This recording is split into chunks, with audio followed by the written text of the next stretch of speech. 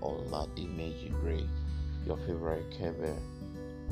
So today I'll be talking about the 8 stages of a toxic relationship. So let's begin. There's much mystery surrounding the word narcissist and the behaviors that embody it, with many of us completely unaware until we experience it ourselves. Love bombing, gaslighting, the silent treatment. What are they? How do we know when they are happening? Imagine the heartache we could save ourselves if we were able to recognize these signs sooner. Stage 1: Pressure to commit. When the relationship begins, you literally can't believe your luck.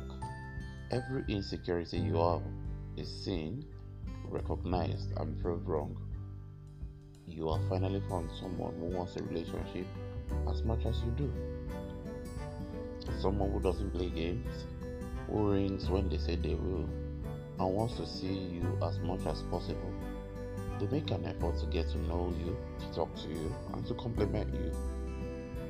They might talk about the long term things like holidays, marriage, moving in together. It's literally a whirlwind. This can sometimes feel a little intense. You must have children who need your attention, a busy job or other commitments, but you are spending 90% of your time in contact with your new partner. Although you don't want to hurt their feelings, you might explain that it's all moving a little too fast and that you can't be in constant contact all day, every day. You might say that you want to take things slowly until you're sure.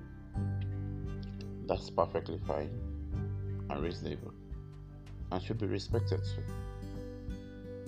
If someone keeps pushing you to go faster than you're capable of or feel comfortable with, it's worth considering why that's the case.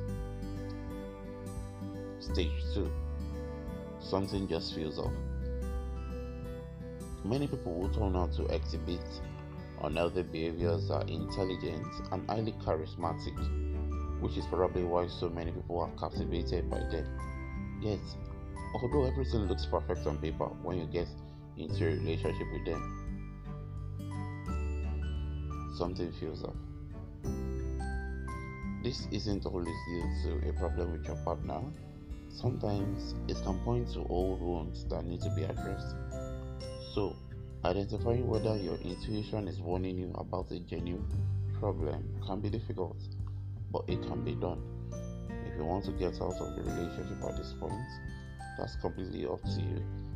Don't let anyone pressure you into staying, but if you want to see where it goes, take things at your own pace and wait to see if red flags occur. If they do, you should probably listen to your guts at this point or make a decision about whether or not to carry on based on the appetite of your partner to discuss and work on any issues. So that'll be all for now, folks.